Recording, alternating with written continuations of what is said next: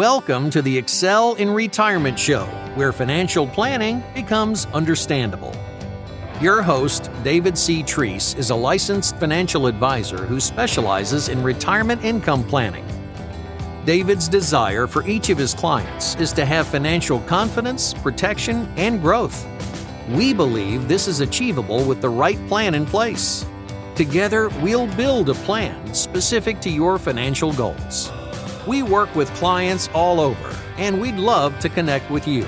Go to clientsexcel.com to connect with us. If you'd like to speak with us, call our office at 864-641-7955. Thanks for listening. Now to the show. Welcome to episode 81 of the Excel in Retirement Show. I appreciate you listening. It is the week of Christmas here in Spartanburg, South Carolina, and it's nice and cold today, but what I understand is it is going to be nice and warm on Christmas Day.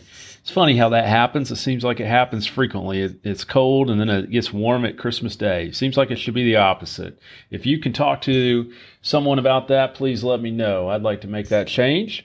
I hope you have a wonderful time celebrating the holidays. If you're listening to this in real time, you may be listening to this after the fact. And if so, just hope you can hear the jolly in my voice.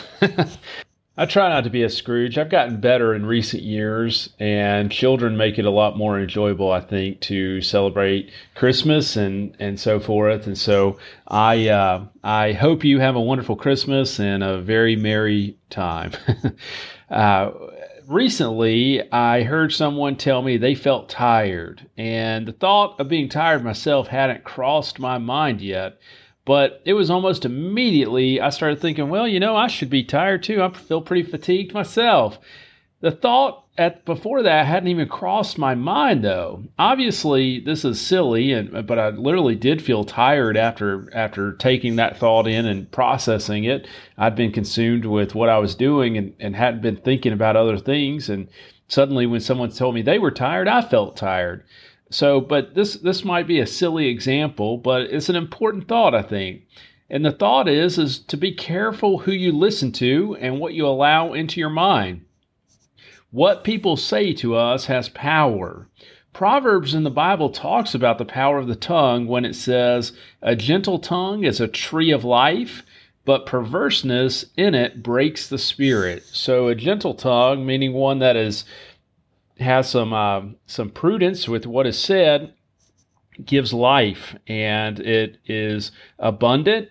But someone that is talking cross or talking wrong or negatively, maybe that breaks our spirit, and it can really affect us. In my role as a financial advisor, I try to tread lightly in what I say to people when it comes to their finances, because I understand the impact of what I say and the impact it can have on people. A lot of times people want the assurance that they're going to be okay. And it's easy to say, "Oh, you've done great," before really analyzing what they have done financially. And so it's important for me to be restrained in what I say initially and to really understand their situation before I comment on it. What I've found, though, is my role is not to convince people, though, of my way of doing things, but to present our methodology. If it resonates with people, that's wonderful. But if not, hopefully you'll still get value out of things like our newsletter or this podcast. Our goal is to present more value than we take in pay, or to take more in value, or to give more in value than we take in pay. That's the number one goal we have. So often when it comes to money, people assume a defensive stance.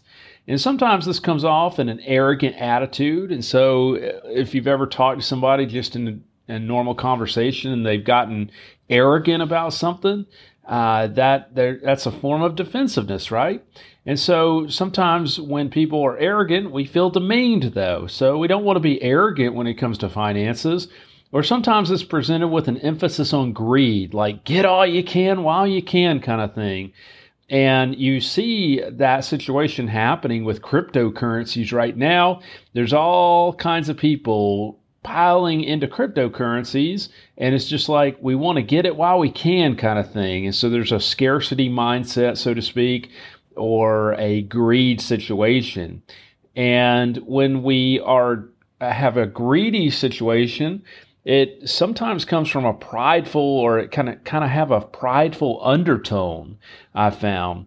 Or maybe it's presented as we should be afraid. And sometimes these overlap. If you were drawing a Venn diagram, these three things would probably overlap a little bit. But sometimes it's presented as we should be afraid of something. And the point being is that we should exercise caution, though, with whom we allow to speak into our lives. And so sometimes people that are presenting things from a fear or afraid stance are the world is ending, it's the end of times, or the market is crashing, or we haven't seen that, and this is that, and black swan event this and black swan event that. And what we know is what we can verify. That's really the truth of the matter. And so it's important to not be wrongly influenced by what we hear. So how do we do this? We stick with the facts and we ask ourselves, how can we verify this? Or what can we verify to be true? Then we use prudence with how to act on the information. The aspects I described just now, or earlier, just a second ago, are emotions. Our feelings are important, and we cannot understate how important our feelings are. God gave them to us for a reason. And they may help us make decisions, but they should not be the driver of our decisions. If I went off of my feelings, I probably would still be in bed right now. I didn't want to get up this morning and go work out and then come to work. I guess I did. That's not necessarily true, but you get what I'm saying. If I was just going by my feelings, I would be eating a cheesecake right now, And so we can't just use our feelings to make decisions about money.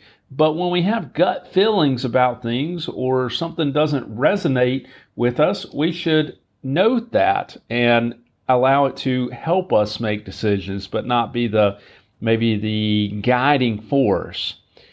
That was a thought I recently had. I want to transition now to a recent article that Bloomberg ran this week that stated, here's a quote, "One of the interesting aspects of the brief sell-off in stocks in late November was that breadth deteriorated markedly.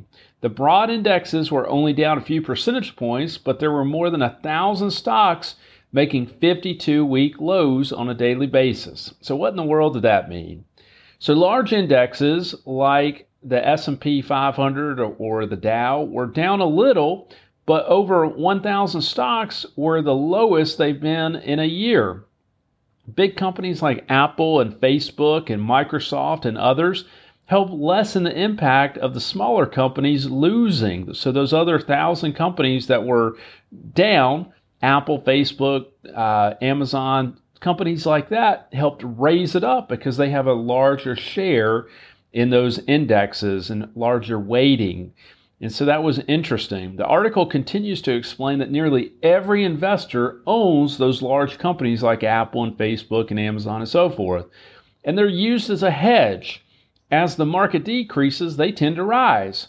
And the author goes on to say in the early 2000s, the hedge stock was Cisco Systems. You may recall that one.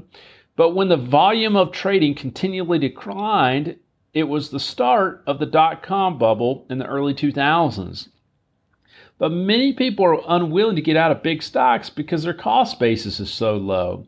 And again, from the article, psychology dictates that people don't experience as much pain with the loss of big unrealized gains as they do with outright losses, and are willing to withstand corrections of some magnitude.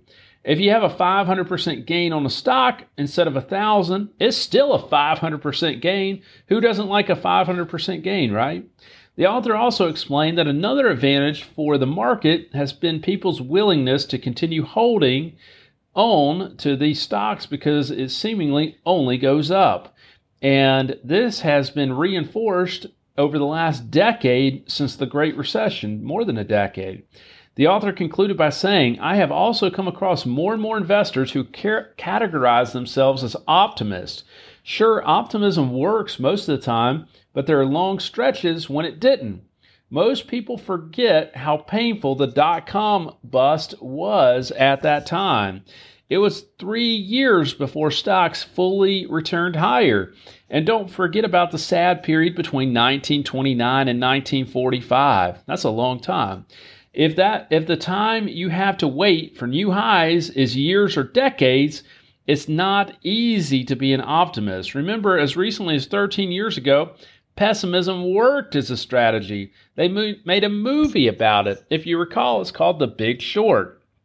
And so he's talking about the guy that called the 2008 market meltdown with the real estate bubble and so forth. And that was a pessimistic strategy that tended to work out. And so the point being of this information is that if you are within 10 years of retirement or you're 10 years since retirement or less, what the market is doing is important to consider. How you're allocated matters as you get closer to using your investments for income or the possibility of needing them to supplement your lifestyle or healthcare needs. Consider whether what you're doing is appropriate for your situation and verify it with a trusted advisor is my recommendation today. I hope you have a great day, and we will be back next week for another show. If you liked our show, please subscribe and forward it to someone that may find benefit in it. You can always reach us at 864-641-7955 or by emailing us at connect@clientsexcel.com. Have a great day. Investment advisory services offered only by duly registered individuals through AE Wealth Management, LLC. AE Wealth Management and Clients Excel are not affiliated companies. Investing involves risk, including potential loss of principal. Any reference to protection, safety, or lifetime income generally refer to fixed insurance products, never securities or investments. Insurance guarantees are backed by the financial strength and claims-paying abilities of the insuring carrier. This podcast is intended for informational purposes only. It's not intended to be used as the sole basis for financial decisions, nor should it be construed as advice designed to meet particular needs of an individual situation. Clients Excel is not permitted to offer, and no statement made during this show shall constitute tax or legal advice. Our firm is not affiliated with or endorsed by the U.S. government or any governmental agency. The information and opinions contained herein provided by third parties have been obtained from sources believed to be reliable, but accuracy and completeness cannot be guaranteed by Clients Excel. The use of logos and/or trademarks of podcast hosting sites are the property of their respective owners and are not an endorsement by those owners of our firm or our program.